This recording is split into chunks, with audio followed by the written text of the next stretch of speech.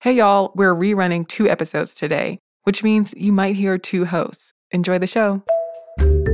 Welcome to This Day in History class from HowStuffWorks.com and from the desk of Stuff You Missed in History class. It's the show where we explore the past one day at a time with a quick look at what happened today in history. Hello and welcome to the podcast. I'm Tracy V. Wilson and it's October 30th. The War of the Worlds radio broadcast took place on this day in 1938. This, of course, was an adaptation of H.G. Wells' 1898 novel by the same name. It was put on by Mercury Theater on the air on Columbia Broadcasting System. That was a radio network. And it starred Orson Welles, no relation to H.G. Wells, also spelled differently. In the novel, aliens invade Great Britain, and they cause all kinds of havoc before succumbing to earthly diseases.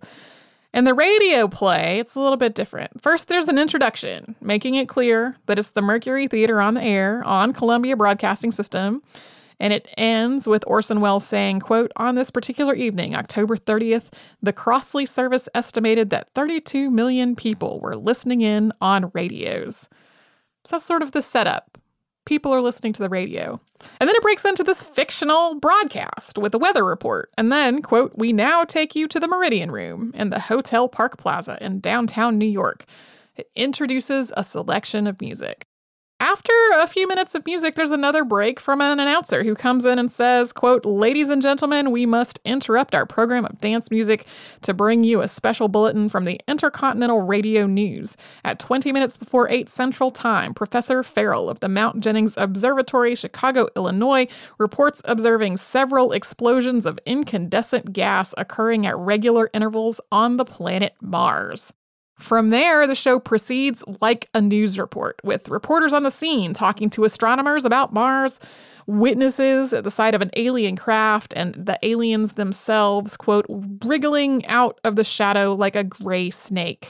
So the way most people remember, in quotation marks, this War of the World broadcast is that as the broadcast went on, the people who missed those first few moments and either heard dance music followed by "we interrupt our program of dance music," or came in even later in the middle of this setup news reporting, thought this was a real news report.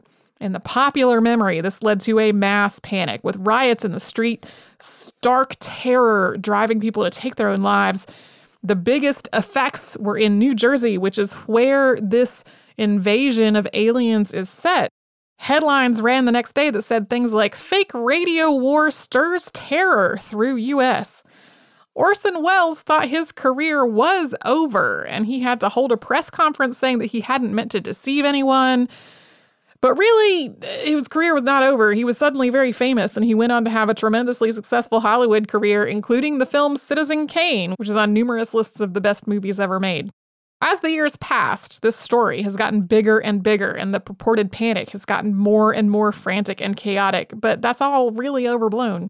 There was definitely a lot of news reporting about panic-stricken mobs and thousands of people fleeing their homes, but the real response was a lot smaller. The Mercury Theater on the air wasn't a tremendously popular radio program. A lot of people were listening to something else. One key piece of evidence that people cite in this being overblown and sometimes used to just dismiss the whole thing entirely is that C.E. Hooper Ratings Service did a phone survey on the night of the 30th. They called 5,000 households and asked what they were listening to on the radio. No one said they were listening to a news broadcast. Only about 2% of the people said a radio play or something else that seems like they were listening to War of the Worlds. Some sources have used this report to just discount the idea of the panic entirely, saying that if only 2% of the people, of these 5,000 people, were listening, then there's no way that this could have happened at all. But something really important to keep in mind is that in 1938, somewhere between 35 and 40% of households in the United States had a telephone. But at least 70% of households had a radio, and there were at least 1.5 million cars that were equipped with radios. So a lot more people had access to radio than phone, and the people who had access to telephones in their homes were probably the people who were the most affluent, living in the most urban areas, not necessarily people who were out in the country, who did not have as ready access to maybe a neighbor to go say, "Hey, what's going on here?" There were definitely some people who were terrified and definitely fled their homes, and some of them wrote to the FCC to complain about it later, but it wasn't a massive panic that took the entire nation by storm. You can learn a bit more about this in the September 17th, 2012 episode of Stuff You Missed in History Class. Thanks to Tari Harrison for all her audio work on this show, and you can subscribe to This Day in History Class on Apple Podcasts, Google Podcasts, wherever else you get your podcasts. Tune in tomorrow for something else that also is a little bit apocryphal, but much older.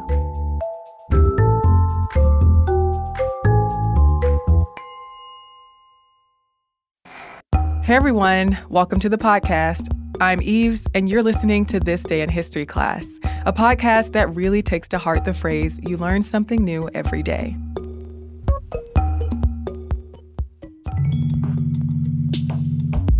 The day was October 30th, 1974. Former heavyweight champion Muhammad Ali beat undefeated world heavyweight champion George Foreman in a fight at the 20th of May Stadium in what was then Kinshasa, Zaire. 60,000 people attended the fight, and it was the world's most watched live television broadcast at the time. Both Ali and Foreman were Olympic gold medal winners. Ali was known for his speed and skill, while Foreman was known for his power. Foreman became heavyweight champion when he beat Joe Frazier in 1973. Ali was once heavyweight champion too, but Ali had been fighting for a chance to regain the title since he was stripped of it and suspended from boxing in 1967 after refusing to comply with the draft. Boxing promoter Don King arranged a fight between the two, getting them to sign contracts. Foreman was the favorite. He had knocked down champion Joe Frazier 6 times in 2 rounds before he KO'd him to win the championship, and he beat Ken Norton in 2 rounds. Ali, on the other hand, had lost to Frazier and Norton. The fight was one of Don King's first ventures as a promoter. Both Ali and Foreman wanted $5 million for the fight, but King did not have that much money to put up. There wasn't much of a framework for professional boxing in Africa until 1973, when the African Boxing Union was formed. The president of Zaire, Mobutu Sese Seko, agreed to host the fight in his country because he knew it would bring tourism and publicity. He provided training facilities and a venue for the fight. Ali and Foreman spent the summer training in Zaire to adjust to the tropical climate. The fight was scheduled for September, but when Foreman got a cut above his right eye about a week before the fight, it was pushed to October 30th. But a concert series called Zaire 74 that was set up as a promotional event for the fight went on.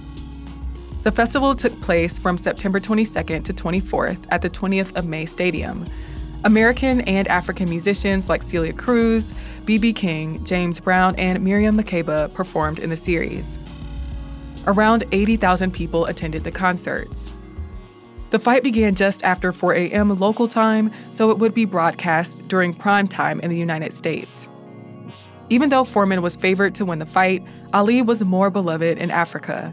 Ali spent more time out in the local communities and spoke to the press. He later reflected that the fight was also about racial issues and about the relationship between Black Americans and Africans. Ali used the strategy of leaning on the ropes and taking Foreman's punches until Foreman tired. At the same time, Ali took chances to punch Foreman in the face. Ali sent combinations back at Foreman starting in the 4th round as Foreman tired out. Ali was taking a lot of attacks, but he ended up defeating Foreman in an 8th round knockout. The fight, one of the most famous matches ever, helped confirm Ali's status as the greatest boxer. It attracted around 50 million viewers on closed-circuit television worldwide and pulled in around $100 million. Foreman retired in 1977, though he later regained the World Heavyweight Championship at age 45.